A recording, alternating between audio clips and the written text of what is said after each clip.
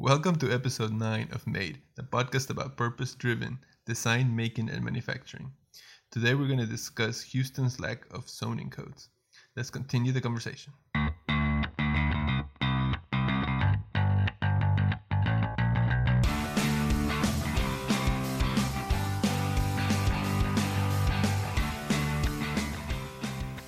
Hi everyone, welcome back to Made. With me always is Ray Peña, How you doing? Claudia Berrigan, Hello. and I am Jose Valcarzo. And our dog is here too. He just looked at me when I said my name. How's everybody doing today? Pretty good, and you guys? Doing good. You know, the move is closer to where we want to be. I think we got 3 rooms functional now. Yes. Well, 4 because I'm not counting the kitchen. Yeah, we're gonna So get one the more painting. week? No. Well, because I'm hoping to. yeah, me too. Because part of the reason we moved to a bigger space is because I want to work more projects. But right now, the workshop room is the one that's holding the majority of the boxes. So there's no projects getting done there. Fun. Yeah. But I mean, I think we're far along enough that I felt comfortable taking Friday off to go do something else that I'll talk about in what we're making or what we're doing. So I think we're getting there. Today we finally got the office pretty set. Mm-hmm. So we're getting there. The office / studio. So we have our bedroom, we have the office that's going to be mostly for computer type work, and then so office / studio, and then we're going to have the little workshop area where the 3D printer will live and stuff like that. Yeah. So yeah. It's good in that sense. Good. Yeah, so let's get right to the news, huh? Yes. Everybody's ready? All right. So let's go to the news.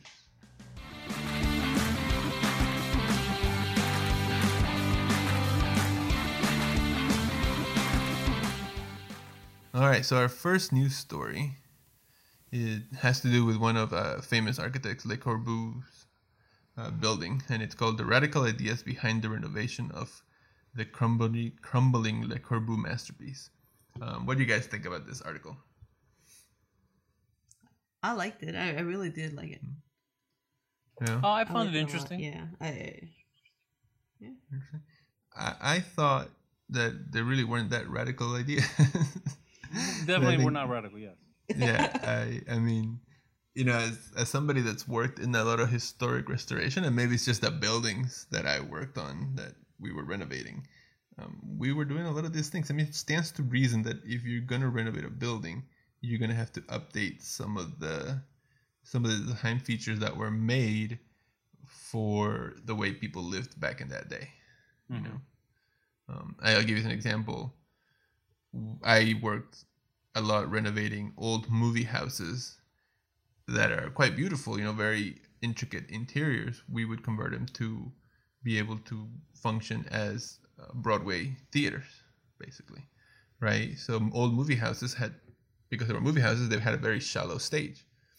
So a big part of what we had to do is sort of tear down that little stage and build a full-blown stage tower, right?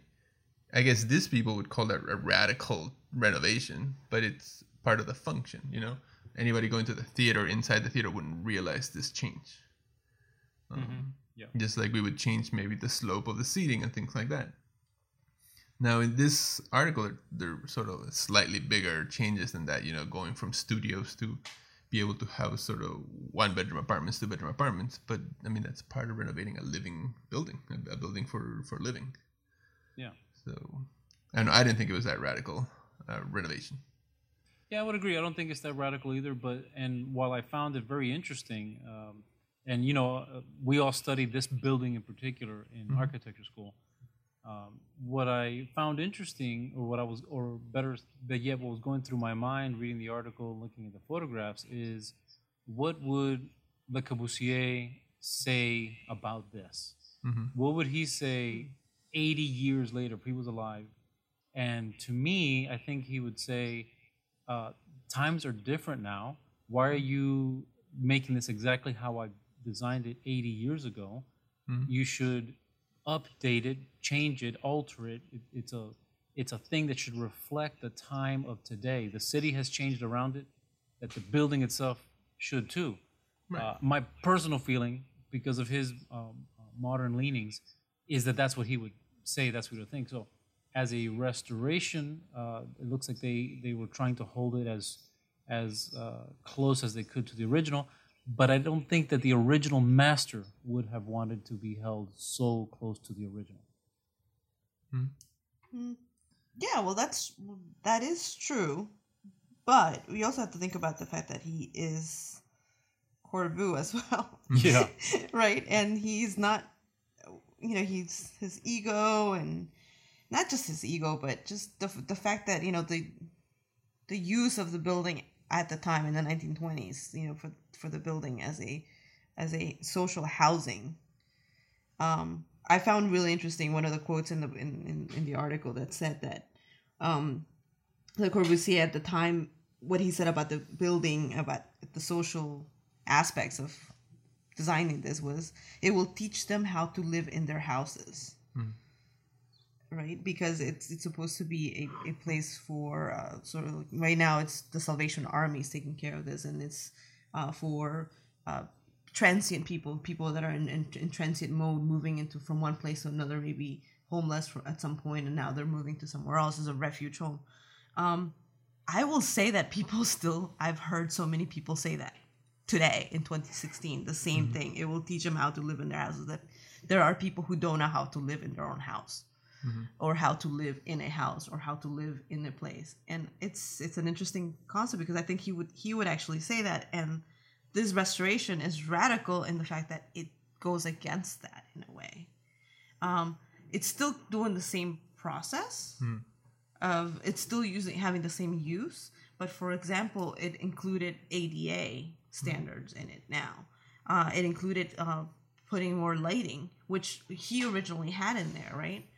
But it's not because they need to be taught how to live with more lighting. Is because it's a need. It's just a basic human need. Yeah, but you don't think that if Corbu was designing, I think it goes beyond. Like, it's one thing if somebody else was renovating his building and he was alive today, he'd probably hate it. But if he was building this building today, I think he would include a lot of these things from the ADA standard point of view. I mean, this is all stuff we've learned after the fact, right? Yeah. So I think a lot of this stuff might be included in this building, and I would like to think maybe no. I was gonna say, architects of that time had this sort of very, let's call it ego, but this way of speaking that they're making themselves so important to the process or whatever. I would like to think he would maybe not be that way, but probably not. Probably would still be the same. But I mean, I think he would still do some of these changes, don't you? I think he would, yes. For the modernist in him, he would. But for the social aspect of what is needed now, the discussion would be longer. Yeah. It'd still be a question of, well, what is it that you're trying to do in this type of in this particular use of a building. Currently in 2016, I think he would still have the same mindset as he did before, as many people still do. Yeah, probably. And changing their mind is very hard, and the radical aspect of it is the fact that you manage to change their mind. So you think he still would want to impose his will on the inhabitants of how they live? Yes. So that part wouldn't change. I don't know. It's funny because in my mind I could see a more softer, a softer Corbusier. You know how he used to take time to paint in the morning, and I would think that the painter would be a little bit more free to explore the building. But maybe that's just me. Yeah, I don't imagine he would have changed that much. I mean, but I guess, and I see what your point is, Claudia, and I think it's very valid. I think when I hear the word radical renovation, I'm thinking like they took Grand Champ from a church and they're gonna make it into like office building. Yeah. Like people would riot. That's a radical renovation. The use is still basically the same. Well, like the Reichstag edition. That was radical. Yeah. So, I mean, interesting article. I think a little overstated at the beginning. That's all. Yeah. Another one of those titles that don't really convey the nature of the article. Clickbait is what people. Yeah, Actually, that's clickbait. not really clickbait. Is when they say something that the article's nothing and it's not about it all. But yeah, Like it's the 10 radical things about Le Corbusier's masterpiece. That would be a little bit more like it. That's how I need to start titling the the podcast and get more listeners. Yes. Yeah, why we hate Le Corbusier, even though that's not really Oh what. man, that would Let's really do get it. people. It's good. That's All funny. right, let's go to the next story. How self-driving cars might improve our cities and towns. Tell us a little bit about this one, Claudia. This Okay. I can't wait to hear. Well, it's labeled as design and urban design. So, you know, like, as an article from the Tree Hugger. I love the fact that it's coming from Tree Hugger, too. Tree Hugger. Oh, it's such a great thing because it's like Urban Designer 101. Like, this is, and not just very typical PB. PB is Parsons Brinkerhoff. They're the company who, the architecture firm, who worked on this visioning plan of what it would be like to have the self-driving cars and how towns will be so much better because of them. And specifically about driverless and autonomous vehicles. So they're called autonomous vehicles, AVs, and how they will be transformational. So I ride a scooter. Right, and I've been driving it for 10 years, and I can imagine what my commute would be like if I'm sharing the road not only with regular cars but also with driverless cars, and also with bicyclists and pedestrians and buses and bus rapid transit and streetcars and everything else in there.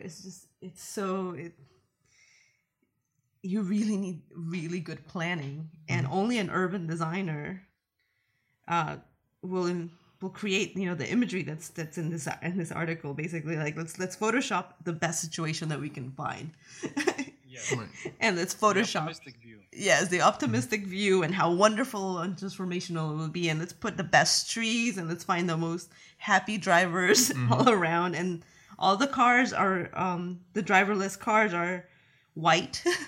They're ghosts in the images. There's solar panels along this major highway, which is really interesting too. Like so many solar panels. And but the biggest thing is also like they put diversity, but they don't put, like older people. Like they put families, riding around in bicycles with their kids. I can think of our new neighbors, like we have mothers that are, in like their 50s, and they're, going to work really early in the morning at 7:00, taking their kids to school, and they have 3 kids. They're not going to be on a bike. Right. And, that's their last worry. They barely have money sometimes to deal with things. And it's just such an envisioning task, like of this promising better world.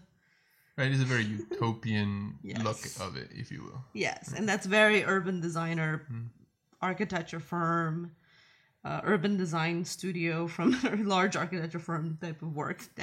And it kind of saddens me because they're still doing this. They still have this imagery and they're still doing this type of work.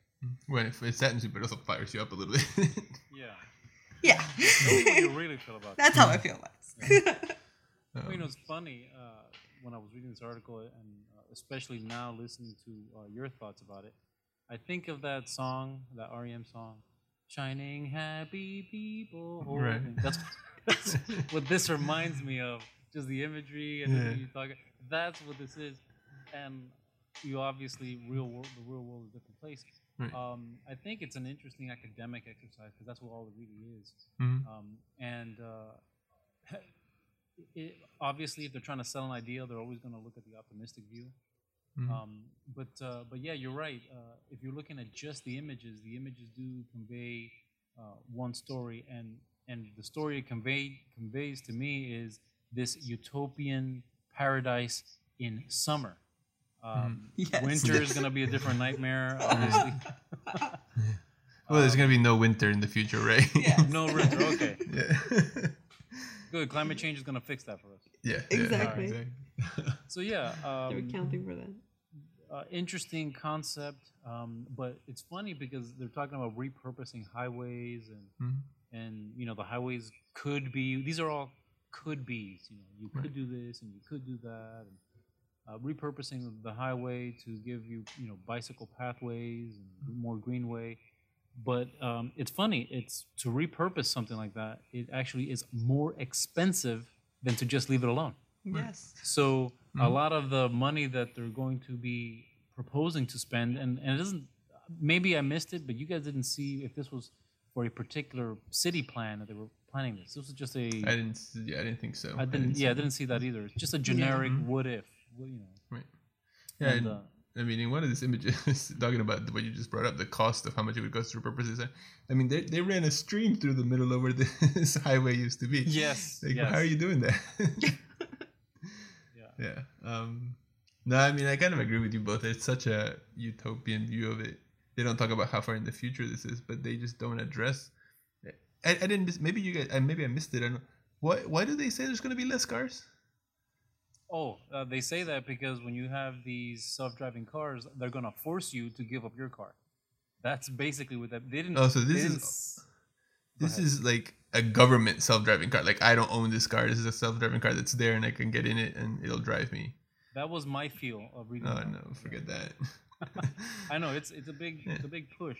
I mean, we're seeing a lot of this kind of technology being developed right now, and maybe this was just a futurist's, you know, leap. They're just taking this big futurist leap without really enough of a concept of what the current situation is and what it's going to be in 10 years. Because that's all it really is. It's a shot in the dark.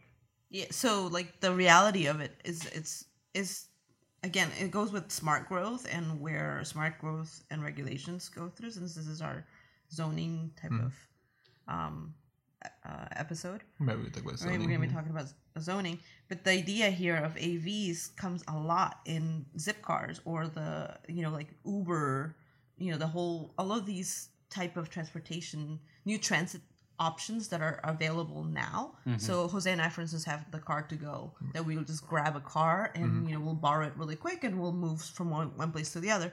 While these are all great, they're saying that if you were to change those cars or those new transit modes to driverless cars and even electric cars too, then this would be more doable within the next 10 years because that is the smart growth mantra of where we're moving towards. Okay, and I get that, and I'm all about, you know, an electric car. I'm all about, you know, the environment, but in 10 years, they're not going to get me to give up of course not. my car that I want to drive. I have a goal for a car I want to own and I want to drive. I'm not going to get into it here. But, you know, in 10 years, they're not going to get me to give up that car that I want to have so that I can have some homogeneous white self-driving vehicle. Yes. That I don't know. That's not going to happen. And I can imagine, like, I could imagine this happening 100 years on the road when I'm dead and the people that are growing up with I'm raising are also going to want their cars are also dead. Like, this is a long way. You have to change people's way of thinking for a long time here. Yeah. Yeah. Oh yeah, it's a huge thing. But in the urban designer world, this is fairly close. They're thinking 50 years. Trust me, guys. They're thinking, like, because of smart growth movement, you know, like going anti or, you know, sprawl issues and all of the new systems that are available, transit systems that they want to fit in place. This could happen within the next 50 years is what they would want. But obviously, we're saying that it won't because the good news is what you're telling me is don't worry about it. I can still drive my bike anywhere I want. The better news is the fact that, you know, the people who have one child and they decide to own a van Oh my gosh, that does to move around a small city, they can still do that, and they probably will continue doing that. But, you know, they're okay to do that. All right, well, maybe that can be a longer discussion down the road about the self-driving car. We could have a main. But you know what? point, one thing I do want to touch on is I went on a 4-hour motorcycle ride yesterday. It was a perfect day for that. Yeah. And one thing that you really become aware of, especially if it's a nice day and you're cruising at 70 miles an hour, and there's some people next to you. I always get a little worried that people don't see me, so I don't like them to be next to me if I can help it. Is how much pavement there is. There is a tremendous amount of roads, and I'm wondering if someone else had realized, what, we got an amazing amount of the surface of the earth that is impermeable, impermeable surface, and it is a tremendous amount. It becomes much more obvious to me in the motorcycle than on the car. In the car, you're insulated. Maybe you don't notice it so much. But when I look at it, it's like, well, if somebody bumps into me and I'm going to fall into this road, that is like a cheese grater. Is the way I look at it. And it is a tremendous amount of land that we have sacrificed for the purposes of being able to get from point A to point B. So, after everything we said about the cars, and myself included, I do have to acknowledge that there is an awful lot of pavement. Tremendous amount of pavement. Yeah, absolutely. Yeah. I don't And disagree. green, Getting me to give up my car, that's a different story. Yeah, well, not just your car. You're gonna have to give up your motorcycle too. Because how are you gonna ride your motorcycle when all the other cars around you are automated? Self-driving. Yeah. Yeah. I'm just glad we got to hear Ray sing. Oh, me sing? Yeah. Yeah. So, you know what? That's what this reminds me of. I can't help it. That's what It's it is. awesome. Great. All right. Well, let's go to the last story before we get to our main topic, and this is called Robotic Fabrication in Architecture. Ray, why don't you tell us a little bit about this one? Well, this was one of those things that popped up. I thought it was interesting.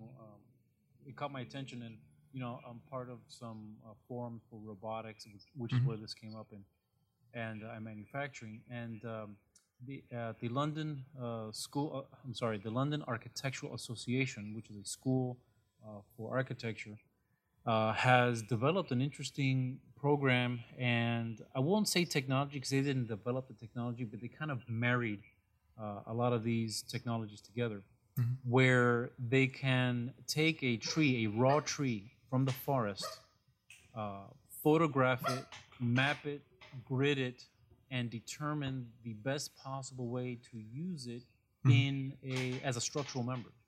And the reason that is so fascinating is because it cuts out a tremendous amount of industrial processes that every piece of wood has to undergo. Today, if you're going to make something, a tree is felled in the forest, that tree is taken to a sawmill, they cut it, they take a round tree and they turn it into rectangular boards. Right. And then those rectangular boards, if you're making some glue lamps or something like that, they have to be glued back together into the desired shape. So what's interesting is that they can map out every individual piece of wood and machine the connections to every other piece of wood to create a strong structure with a minimal amount of processing. And so I found that very interesting. They're tying together 3D mapping, 3D imaging, and of course CNC machining, and being able to do this on an organic form and doing it accurately so all these parts fit together. Very fascinating. Right. No, I think it's very cool the way they did it. It's interesting. It's a very specific look. Oh yeah. It was, and I thought it was a very cool look to it, and the process that they show of how they scan it and how the robot arms moving around the tree. I thought it was very cool. I think the title was it's also a little bit misleading because it makes it seem like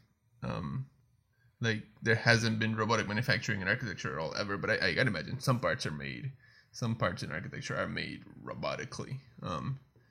So when I first read it, I was like, huh? As a matter of fact, in a sawmill, at the very end is when human hands touch the wood. The entire operation, except for a few people to observe here and there, is all basically mechanically driven. Right, and that's why I think the title almost doesn't let you realize just what they're doing here, and just that they're leaving so much of the tree, one in its original shape and intact. Yeah, that's the coolest part to me about it, and how they are able to process the connections between them so well. It's a very cool look, a very cool process altogether. So yeah, I think I like it. Well, I think the article, again, because we've been talking a lot about the titles of the article, it's definitely trying to feature the new program that they have, right? And combining design and make Mm-hmm. as part of a design curriculum, an architecture curriculum. You know, how I thought that was really interesting, and then showing this as an example of how you create that type of program, and how students can go from, you know, what we went through, like an architecture school, just basic design for buildings and stuff, but then going to 3D mapping and then of materials to this degree. It's like the next level of technology of what students are learning now. Yeah. And how they're applying it. It's great. Yeah, and it should be said that this is not theoretical. This is an actual project that they built using this technology. Yeah. Exactly. Yeah, it's not a studio, you know, theoretical, like academic exercise. This was a real thing. So be interesting to see where this is in 5 to 10 years. Yeah, no, I think it's very cool, and I think it lends itself to, you know, materials can help influence the design. And I think this definitely lends itself to that as well, and I like that of it. Mm-hmm. Yeah, and one of the things I like best about it is that, you know, in a typical sawmill, the blade consumes the wood in order to separate the boards, and it's not unusual to get somewhere between 15-20% waste. So from the blade, if you include the cheek cuts, which is the outside where it's curved, you know, 30%, 35% of the original log is gone. You don't get that in wood. So this utilizes, if you take away the material that's consumed for the connection, it uses 95% of the original log. It's quite fascinating. Yeah, that's and very efficient. Cool. Yeah. Oh, and that goes even to our product of the week, right? Of, you know, like closed system recycling, being able to use everything that you're on, reuse the material. Yeah, this is really cool. We're gonna cover that in a bit, and I think it's gonna really dice into this. Yeah, cool. Excellent. All right. Great, cool. So that's it for news. Let's move on to our main topic, and we're gonna be talking we're gonna make zoning interesting. Yeah, let's hope. Is that even possible? Yeah, we're gonna try. That's gonna be the title of the podcast. So I hope so. Now you're talking utopia. Exactly. Yeah. Let's go to the main topic.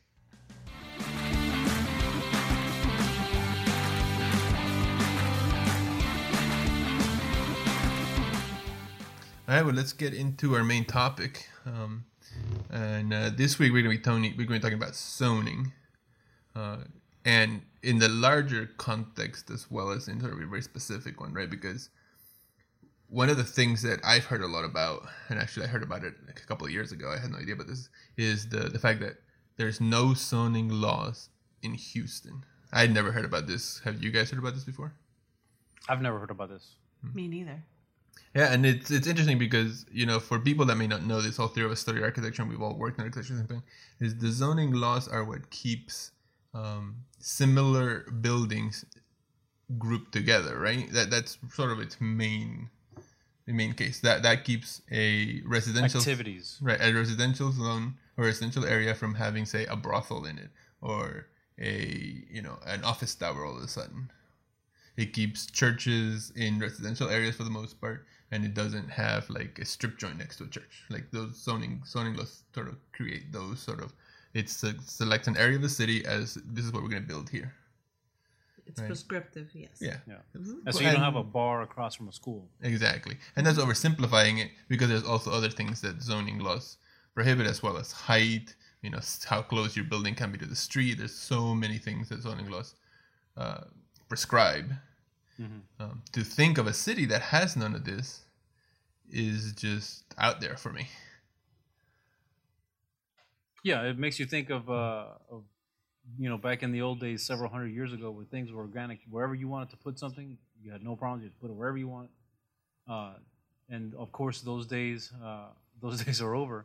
Right. And to think that there is a Wild West kind of situation going on in Houston would be kind of crazy. Mm-hmm. Mm-hmm.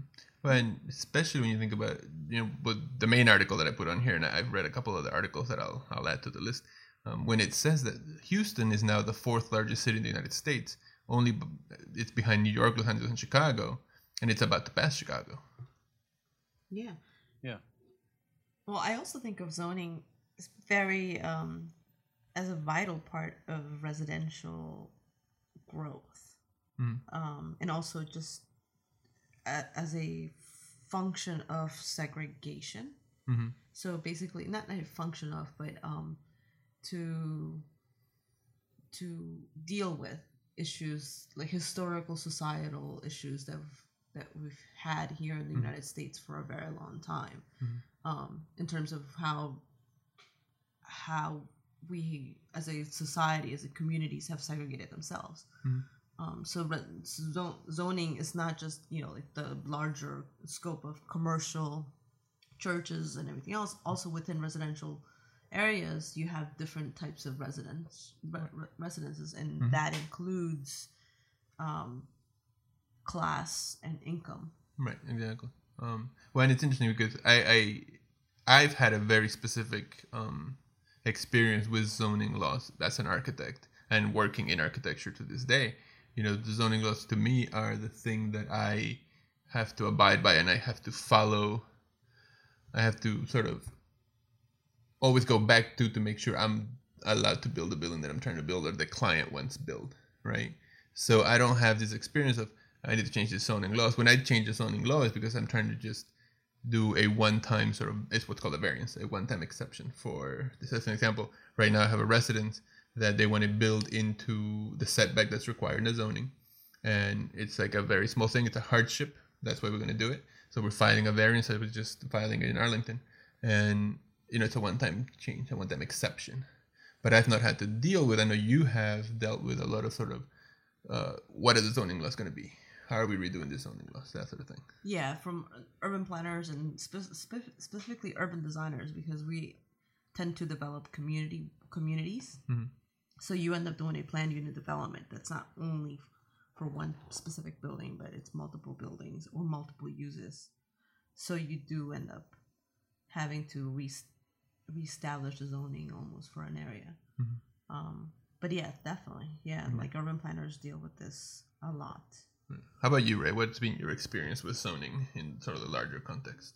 Well, it's funny because I'm dealing with it right now. We're putting up a new building to our shop, about a 5,000 square foot building, and you've been to our shop. It's located in a very small town that for some reason this town is incorporated.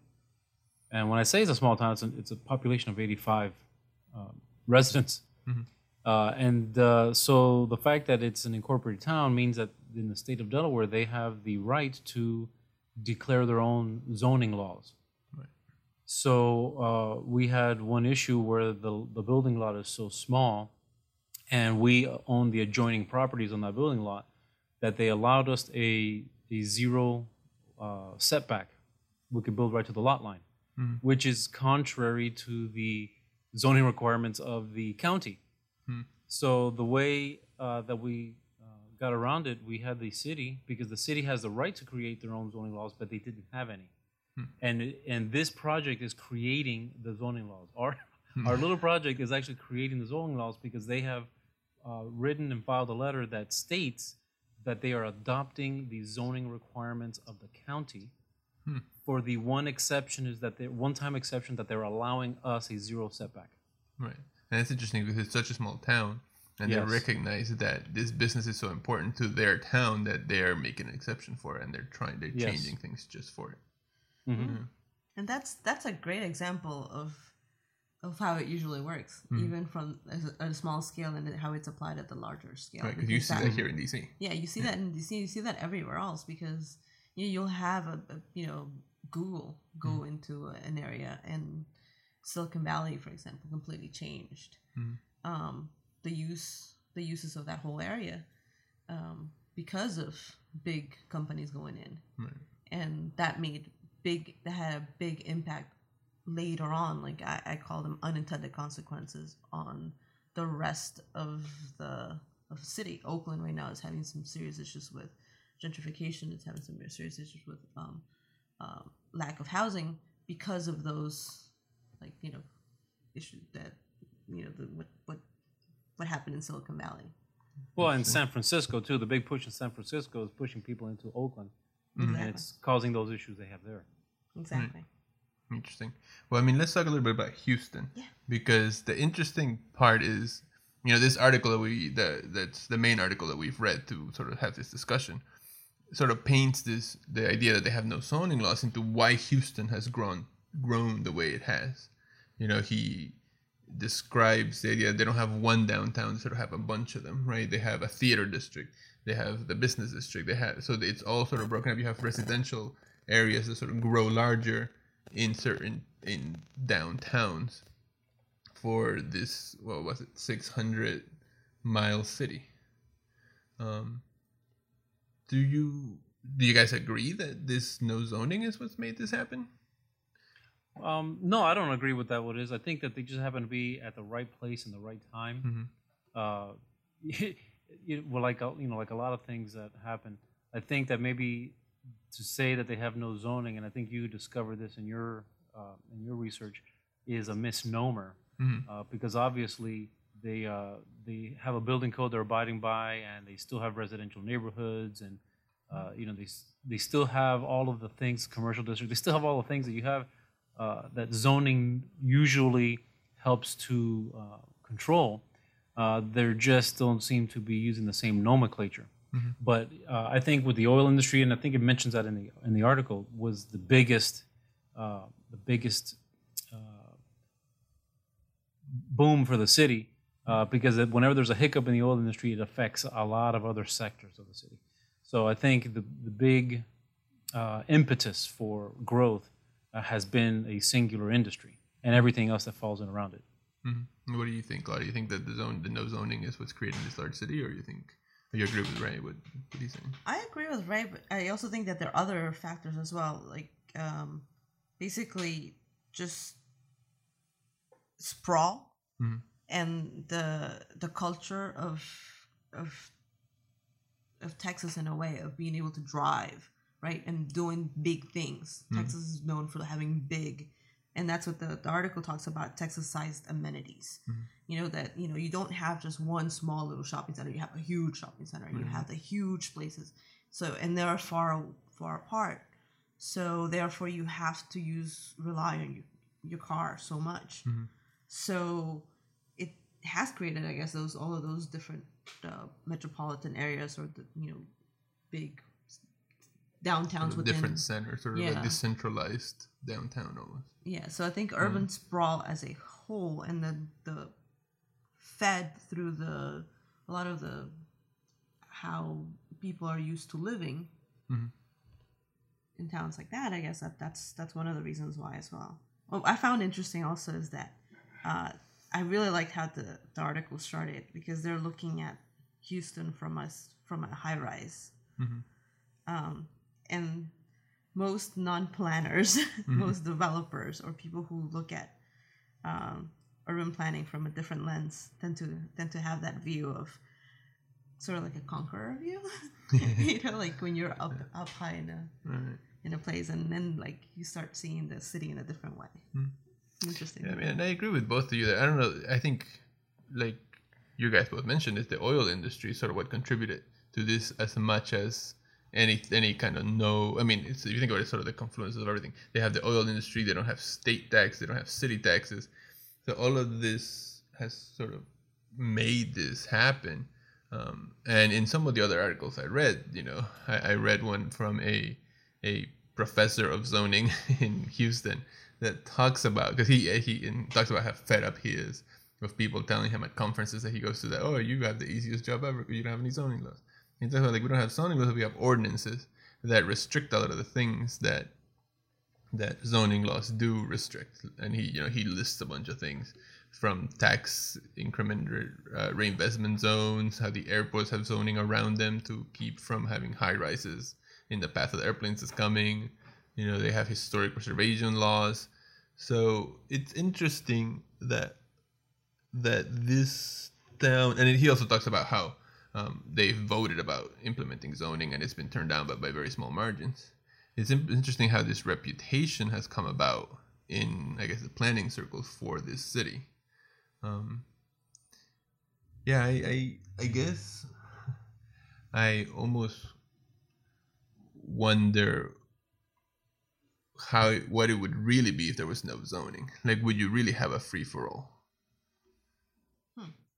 Yeah, but you know what's interesting? I like the idea that at least on the surface it might appear to be a Wild West situation, Mhm. but obviously it isn't. I think they worded this article for the purpose of being sensational. Mhm. No zoning laws will get your attention real quick. The fact that these little urban centers have sprawled up, he's mentioned several downtowns and they're all visible from each other. It seems to me that they've allowed the growth to happen in the most organic way they could by having these centers where they are most needed or most useful. So, even though that the claim is that there's no zoning, something is controlling how these things happen, and by having them as ordinances, it's a little bit easier to bend the rules when it's necessary than to be so hard lined on the way a zoning law would be.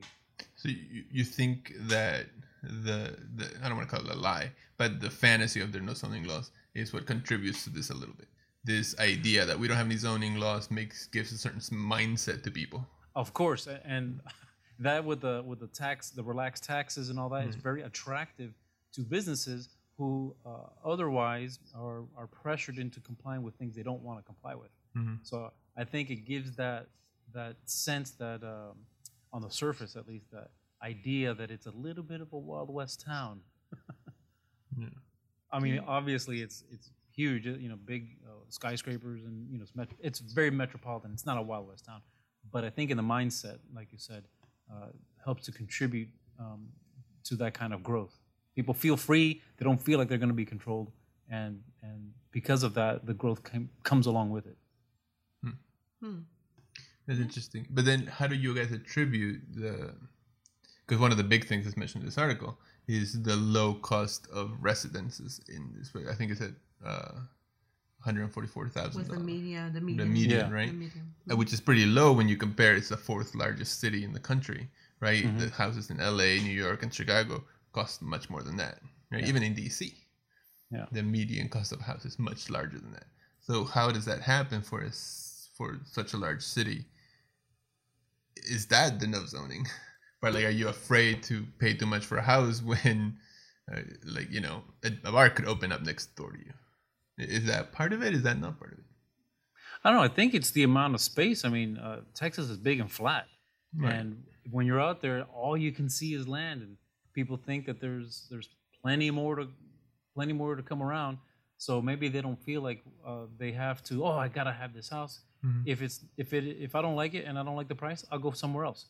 So the buyer controls the market. And I think that is what helps control the median house prices, because that's a separate issue. I think I don't think that is so tied to zoning as the buyer's market, where they can control it individually. Yeah, but what's interesting also is from a market perspective, is always you will all relate to this location, right? Yeah, yeah. Because that dictates the cost of the price of your house, right? Right. So even while they have low taxes, the fact that the location doesn't really matter in But Houston. you really think location doesn't matter? If No, there's yeah, multiple because- downtowns, then I would think it'd be even more incentive to drive up the price. It's No, not just one area I that's think driving up because the there's multiple downtowns, there's no one main downtown where everyone wants to live in. So you don't have infill development, and that's what the article mentions. So if there was this one hot spot, like DC, like people forget that there's outer areas beyond the Beltway, right? And the cost of housing is just as expensive sometimes out there as well. Right. But because location, right? It matters where you live, how close you are to jobs, how close you are to things. But if jobs are close to you, because there's 3 downtowns, sprawled throughout, and they're all connected by inner ring roads, by roads. So, or highways, right? Major highways, then connectivity is really not that big of, it's, you're connected still. So the cost of your And I guess if you're used to your house doesn't really matter and as if much. you're used to driving long distances already in Texas as you are, it's not as a big deal. If I live in the theater district and I have to drive over to the hospital district or whatever Yeah. it's not as big deal. Exactly. And you can move too from one place to another easier if you're young, right? If you're young, like, if you're young and you want to live in one area and you're your job is somewhere else, you can move closer to that place, and then you change jobs, you go to another place, and you can move to that other place. So in a way, I mean, I'm it's showing how urban sprawl, but suburban sprawl is not as bad economically, as much as urban planners have been conditioned to believe that sprawl is horrible right now. And I'll say that the same thing. It's just a horrible thing to do. It's just not a good thing to do, to live. Not a good way to live. But Houston is showing that.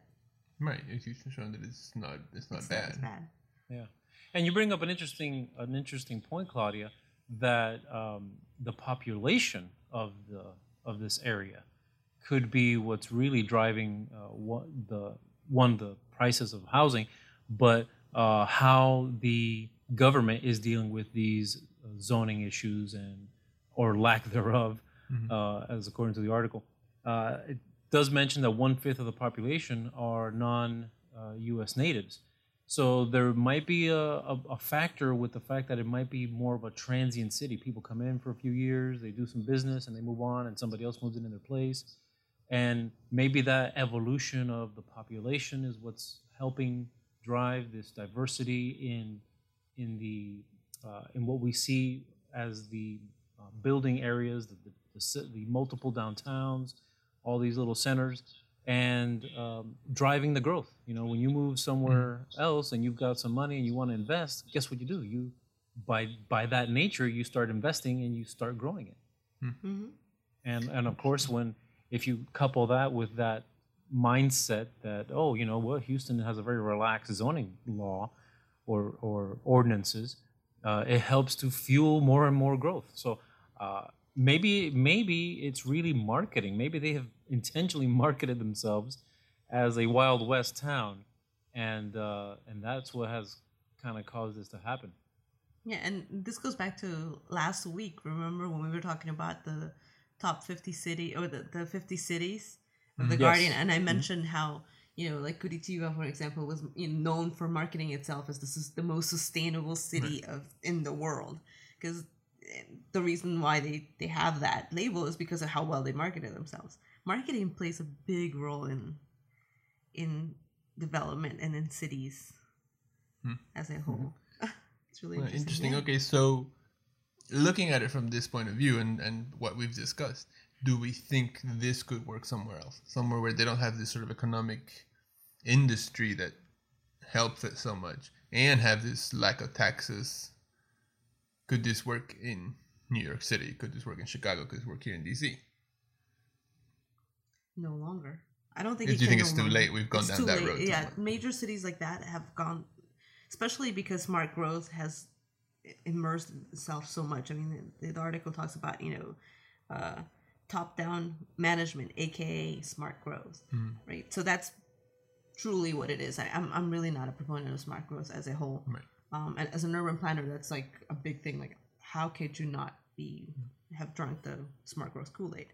But I really have not, because there are many other issues. And so I do think that for secondary, tertiary cities, this proves that you can have lax regulation, and it could still foster some vibrancy. It doesn't have to mean that smart growth yields economic growth. Interesting. I will let you in a little inside information. I just hired, probably 2 to 3 months ago, I hired another machinist who came looking for a job from, guess where? Houston, Texas. And the reason he was looking for a job this far away from Houston, Texas, is because the oil industry has suffered tremendously in the last year. And as a result, which they don't cover in this article, and this article was actually written quite recently. I couldn't find, okay, there it is, May 13th, he wrote this article. So even though he mentions the oil industry, he doesn't really know what's happening in the oil industry. And right now, people that are in that industry are closing up their doors, or losing their jobs, and all other industries related to oil are suffering, including machinists and machine shops. So that's why I'm seeing an influx in resumes, and in fact, I hired one gentleman, and he said he was unemployed for the last 6 months. He's been Wow. looking for a job for the last 6 months. So I think what we're going to see is that this model that they've created is going to have an aspect of shrinking that we're going to see probably in the next year or so.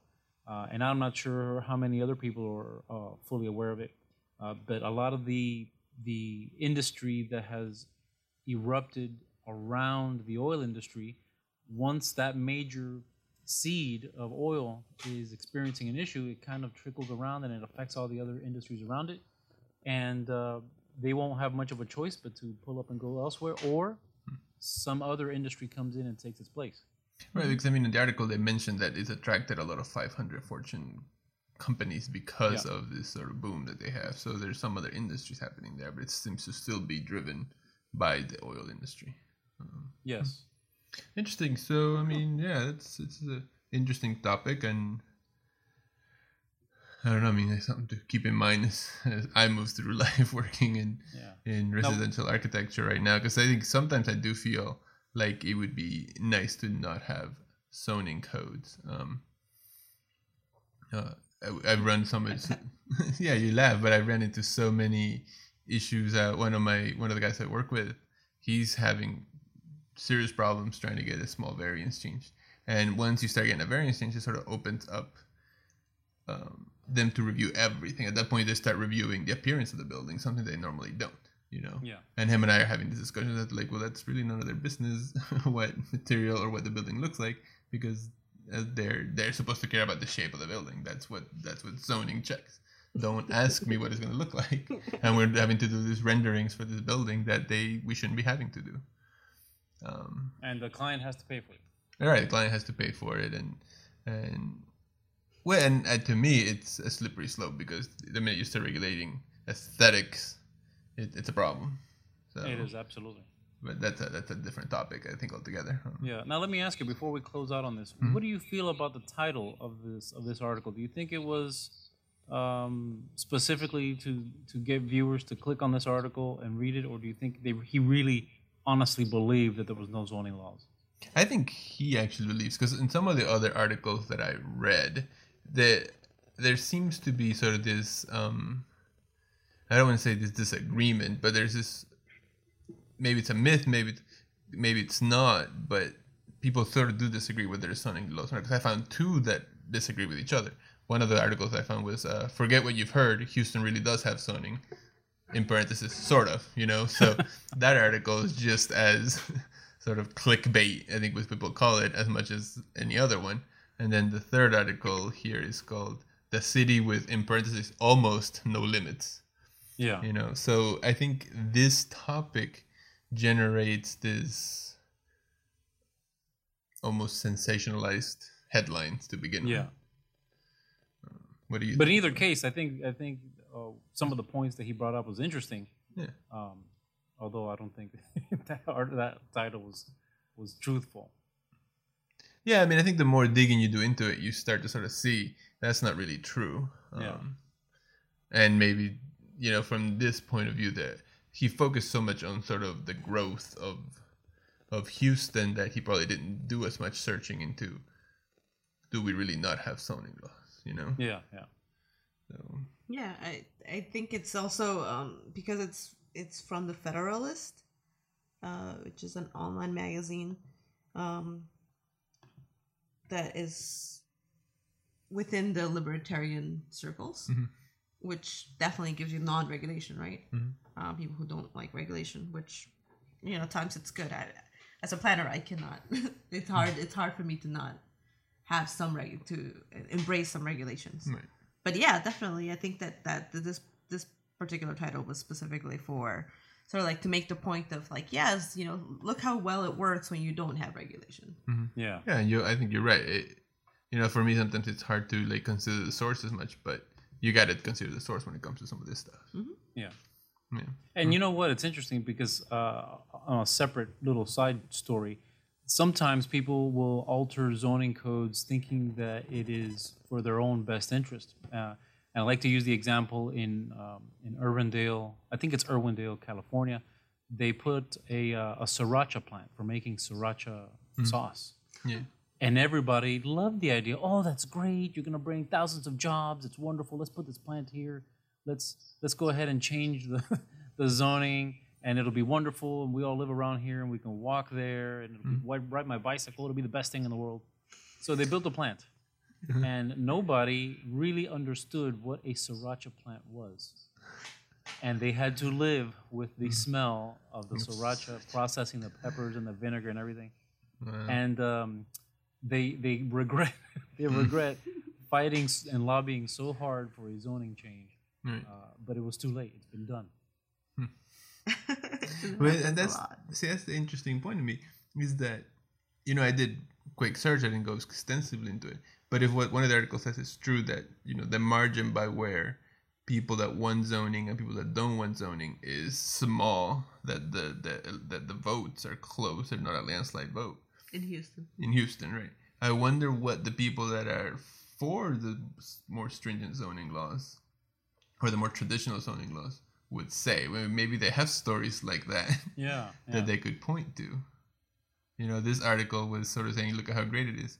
I wonder if there's an article out there saying, look at this shit that they've done here. Yeah. Yeah. Exactly. It's interesting. And one last thing is this town that I live in is a very little, small town. Mm-hmm. And you guys know that I work on these valves that are used for shucking clams, big valves. Mm-hmm. That plant we could walk there from where I live. Mm-hmm. And on the days that they are steaming clams, guess what you're smelling in the air all day long? Clams. But it was one of those things. It was an old business. It's been there 100 years. Right. Zoning didn't really affect that. But when the wind switches, we get the effects. And today, if they wanted to build it today, there would be a much bigger fight. But it kind of got grandfathered in. Right. Yeah. It's interesting. Yeah, well, we now live close to a transfer station, a waste disposal transfer station. Oh, isn't that nice? Isn't that nice? Yes. Wait till it gets hot. Exactly. And humid. Yeah. So we'll see how, this is like, that's our experience, right? Right. We live much closer to the metro line, and we've heard it at night a couple of times. It's not that bad and that loud, but yeah. But I mean, that's part of it. Sometimes Part you live living near in an a airport, you hear it's you part hear of the living in a city. planes, Yep. So, Cool. all right, well, cool. So that's a good conversation. I think we'll keep an eye out. Let's keep an eye out for any articles talking about how bad it is, and maybe we can update this at some point. Yeah, because I think we're going to see something, and they might not even mention it, but I think we're going to see something, especially from my experience with people specifically from Houston looking for work, because it's dried up, at least in this one industry. Right. Yeah. All right. Cool. All right. So let's wrap that up and move then to the product of the week.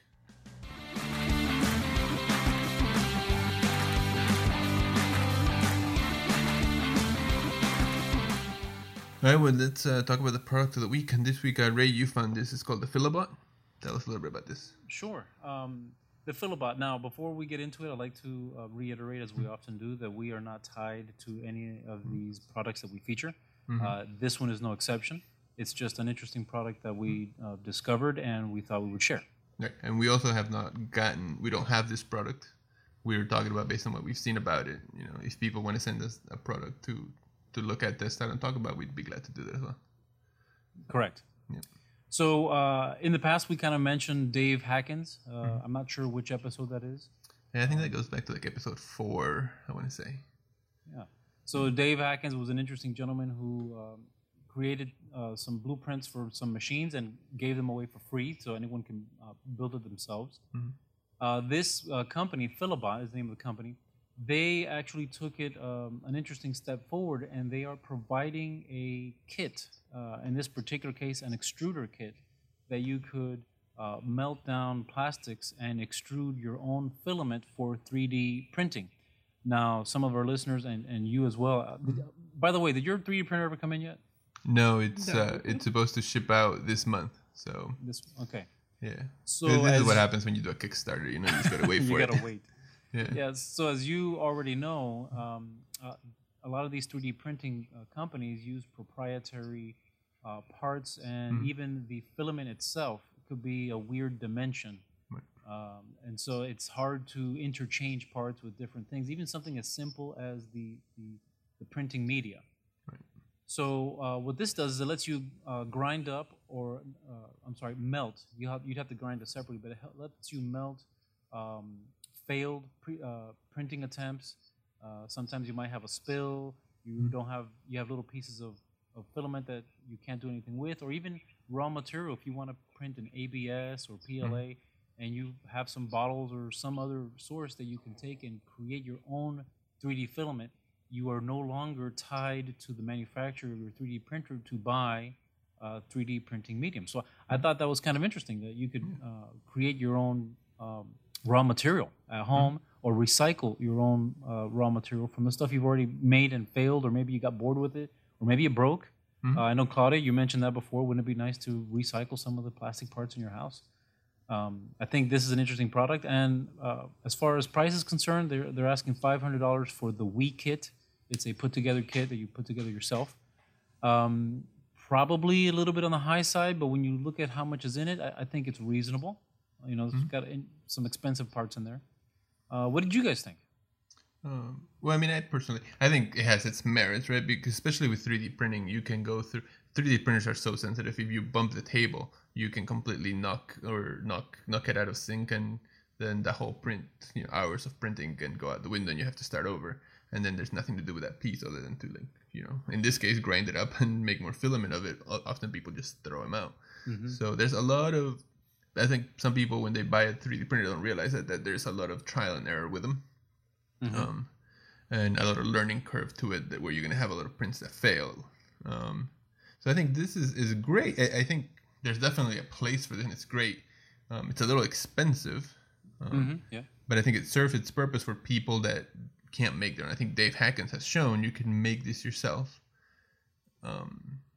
So they're, $500. You're already paying as much to make a filament as you are for a 3D printer. Yeah. Now, how much is a spool of filament? Is it $40, $50? Yeah, $30. Yeah, I mean, you can get it for about $30, $25, something like that. Yeah, even 20. Yeah, you can even find it at 20. So yeah, this is. People they'll go on sale as well in different places, so you can find them cheaper. Yeah. So what's interesting is that this, for the casual 3D aficionado, 3D printing aficionado, would not be useful. But if you're doing a lot of prints and you're making a lot of mistakes, and you're going through 100 pounds or $100 worth of filament a day, it could pay for itself if you're using that much. Right. And also for the maker, or for the the designer or creator that is conscious about recycling. Because I've been thinking about it, as I was like, okay, well, because we did see this, Jose and I actually saw this when we went to the Maker Faire last year in New York. They actually, Philibot was the only company there, or they had a team that was showing a closed loop recycling process. There were no other companies there. There was probably 2 aisles there of 3D printing, and as we were going through probably more than 2 aisles. There was like three or four printers, aisles. And as I was walking around there, I kept on asking Jose, there's 2 things that are bothering me about this. Number 1 is the electricity that's being used. And number 2 is the fact that a lot of this material, this plastic material, is not being recycled. So as we went through it, we stopped by Philibot, and we saw how they do end up doing the recycling and the shredding of the But I think at that point it was still you had to buy the chips from them. You had to buy the pellets. Exactly. Yeah. And then also they had the machine there, and it was really expensive, because if you look at the machine, it's like in the close to 2,000. So the fact that they have a kit for someone who can actually who would want to know a little bit more about this, or is more conscious about recycling. Yeah. I'll say from my point of view, I'm looking to get into the 3D printing to the point where this, I think, would be useful for me, because I want to be able to make prototypes with it, and I feel like I'm going to have things that are going to fail, and I would want to recycle them and stuff. So I think this would be a helpful thing for me, whether it's this one or we make the one that Dave Hackens has given the information on how to make it, one way or the other. I think this is a useful thing for me. I don't see a lot of people using this outside of the sort of the heavy maker. I think maker spaces could definitely use this. Yes. Yeah. Well, it's going to require an investment, and Right. it's really only worth it if you're doing this at any volume. If you're Mm-hmm. doing one Right. here and one there, Mhm. I don't think it'd be worth it. But and then they have in full disclosure, they have a whole slew of products Mhm. that go together with this. The one that we're providing a link for is the do-it-yourself kit. They also have a spooler and a grinder, and I think they have another version which is like $2,000. So it seems to me that they're at several different levels of market interest, and not for everybody. And I agree. For $500, if I'm starting out, I think I'd just buy more spools. Right. But if you're spending $100 of spools a day, it might be something you'd look into. Exactly. I'm going to begin by just buying spools, but I think at some point I'm going to want to make something like this or buy something like this to be able to recycle failed prints. So I'm looking at using this 3D printer to sort of make model kits, if you will. Yeah. So I want to be able to model something, print it, and then be able to reproduce it, whether it's by making casts of it or whatnot. So it's going to be the beginning of the process, and I can see myself going through quite a bit of plastic sometimes. So yeah, and of course, if before you have that, you can just save everything, and when you're ready, you do it all in one shot. right, yeah. So yeah, I think it's a good product. A little expensive still, but also it's the first company doing this. I think it's only going to go down in price. Yeah, as well. And when you think about it, for a starter, and being the only person in this market, I think it's pretty reasonable. And I think you're right. I think once 2 or 3 other companies climb on board, they're going to make it faster and cheaper. Yeah, I mean, and even as they start making it, I think the expensive, well, I don't know about the grinder, but with this extruder, the expensive part really becomes the head that has to be made at a certain size, and it has to heat up, and there's a lot of parts to it that can be expensive, and those can, over time, you figure out ways of doing them cheaper. Yeah. So yeah. Cool. No, it's a good product. I like it. Send us one if you're listening. Yes, I'd love to try it one out. Yeah, send us one. I'd love to try it out. See if it is a good product. All right, let's move to our next. We still haven't heard about the University of Maryland sending us wood. Yeah, The transparent wood. We're working on that. So now there's 2 things we need sent to us. Yeah. So let's go to what are we working on seeing and reading.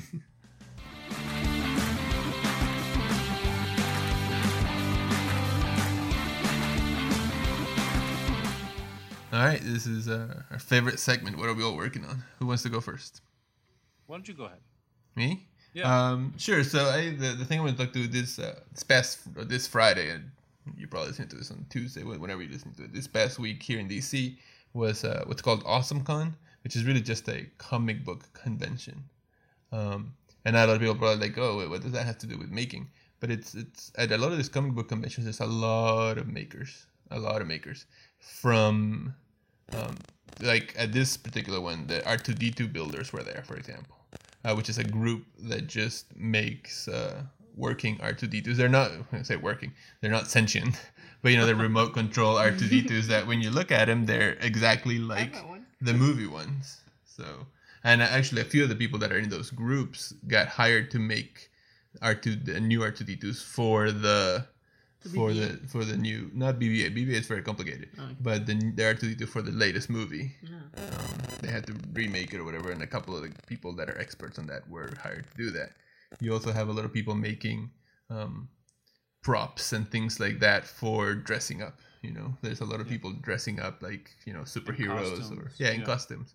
So there's a lot of people making stuff, making armors. There's also a lot of cool stuff there, like the original Batmobile was there. Oh, that's nice. Yeah. You also mentioned jewelry makers. Yeah, there's a lot of jewelry makers, a lot of t-shirt makers. I think the one thing that's missing at AwesomeCon that I know happens at other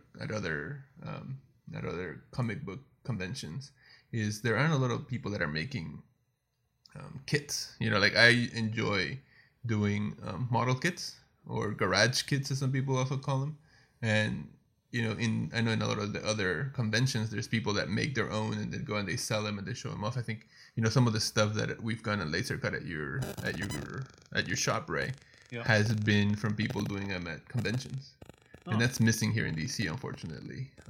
every year I go, I'm hoping to find something like that, and I can't find that. But yeah, otherwise a lot of makers, and it's really an enjoyable thing. So if you have a comic book convention near you, I encourage you guys to go if you're interested in making as well. Well, you bring it up. It's very interesting. The people that go to these things are very creative, and a lot of the things that they want you cannot buy. Right. Exactly. Yeah, I've seen a lot of Comic-Con. I don't ever go to those things, but being in the middle of the videos, I see a lot of things being made, and they're making all kinds of props, like you said, swords and like Zelda shields and all kinds of swords from different comic books and movies. Obviously, they like those too. So I think that is a huge maker market. They do it for themselves because they can't find what they want, so they just make it. And some of them make some very impressive armor and entire bodysuits of cartoon-like creations that you can't ever imagine was even possible. It's pretty impressive what they can do, and they do a lot of that in the garage with very little. Exactly. Yeah. And some people make it out of paper, make them out of foam. It's incredible. They end up looking like real things, to the point where they have to have a booth where they have to inspect the weapons that you show up with to make sure they're not real. Oh, really? Yeah, they have a weapon check booth, so that if you show up with an axe, like a battle axe, they can check that it's a toy battle axe, or it's made just to look like a battle axe. But it's not really sharp. I'm gonna kill somebody with it, Yeah, oh, that's interesting. That's a little scary. Yeah. That actually is it's an interesting mark of professionalism that they have done such a good job that they have to be inspected. Yeah, absolutely. And it's the kind of place where, and this is some of the stuff that we're working on, where like the shield that we're trying to make, we could take and people would buy there, and to finish themselves or whatever. So that's why it's a shame that part of it is missing. There's a lot of making going on. Like some of the art there is just amazing. I think my favorite piece that I saw, and I'll just mention this very briefly, and we can move on. It was Carmen Sandiego. I don't know if you're familiar with Carmen Sandiego from the video game Where in the World Carmen Sandiego, sitting there having like a cup of coffee with Where's Waldo, right? Waldo from right? Yeah. And then it opened. There's the doors open, and Waldo's sort of like, oh my god, and it's Boba Fett looking at both of them. Yeah. So like the bounty hunter came to go find both of them. So there's a lot of interesting art, but yeah, so that's cool. So that's what I did this past Friday. What about you guys? How about you, Ray? Well, I finished up another video. As you know, I make a lot of stuff, and one of the products that I make are customized wheels for the harness racing industry. Yeah, and now I'm tapping into the bicycle market. So I decided to make a compilation video of some of the designs that I've made over the past 5 years, and I put it up on Thursday, and I'm actually surprised I've gotten quite a lot of questions about it. You get used to doing stuff, and you see it all the time, and to you, it's not a big deal anymore. And then you do something like this, and you show the world, and the world responds. It's kind of interesting. Yeah, that's cool. Yeah, and especially with you because you're manufacturing this thing, so you're making so many of them that it almost like becomes routine for you sometimes like that. Yes, and I mean they're all different, but still they're basically the same construction. Right. And you get to hear the comments from people. And people say they've. In fact, I think we covered that in a previous article, previous episode. That they wrote an article about what we do, and it turns out that no one else in the world is doing this. So that's why I decided to put a video together to show like a design collage, design collection of all the different designs. Yeah, no, there's some very cool ones in this video. There's some very cool ones. Cool. I'm trying to think which one was my favorite one. Yeah, I'll think about it. All right, cool. What about you, Claudia? I've been busy moving. Yes, we've been busy moving a bit. But this Saturday I went to a community meeting. It was a health and community expo on environmental justice for a specific community here in Southwest DC, and some of the things that we're going to be working on is looking at zoning, actually, and looking at different types of possibilities for communities that are facing challenges and burdens because of the development that rapid development that is happening, and they're not being involved or part of. So that's the good thing about regulation, in a way, that because of the regulation, hopefully they'll have some something to hang on to be able to go and say, hey, wait, hold on, can you please let us know what is happening, and this is going to impact us, and by law you're supposed to be doing this. If it wasn't for that regulation, they wouldn't be able to do that. So so I'm gonna be working on that on Wednesday and continuing that work. Cool, very cool, good. Well, I mean, I think this is a good opportunity to wrap up the show. Then we are 9 episodes in. It's going well, but before we close up, why don't we tell everybody where they can find out more about us? At the City Ecologist on Twitter. Cool. What Ray? Yeah, we're still looking for names for the YouTube channel. Yes. But search for Ray Peña. Yeah, exactly. And we'll have a link in the notes for that. And then, of course, my homemade lathe group, people who might be interested in building their own lathe. A lot of interesting information there to get you started. Cool. Yeah, and that's on Facebook. Yes. And you can find me on Twitter at City Aperture, and I also have a website by that name, cityaperture.com. Now, next week, we're going to talk a little bit about architects that are doing something other than architecture. I think all 3 of us here went to architecture school, and we've all worked doing something different than architecture. I mean, I'm still very much, my day job is architecture, but I also have a photography business. Ray's manufacturing a lot right now. Claudia does a lot of stuff, and well, it's mostly ecology driven. You are involved in so many things that have to do with planning and go ahead. Yeah, but the biggest thing is that we've all also, a big chunk of our professional lives have done traditional architectural work. Exactly, as well. So you know, and that's what we know, and then from there that propelled us to do something else as well. Yeah, and we want to hear from other people right now, so we can talk about it next week. People that have gone to architecture school or are architects somehow that are doing practice that are doing something else, and so we can have a large discussion next week. So if you have done that, email us at madepodcast@gmail.com or send us a message via Facebook or Twitter if you know us that way. And I think it'll be a good discussion next week. Yeah. Great. So, good. Thanks, guys. Thanks again, guys. This is for Ray, Claudia, and Jose. Thanks everybody for listening. Thank you.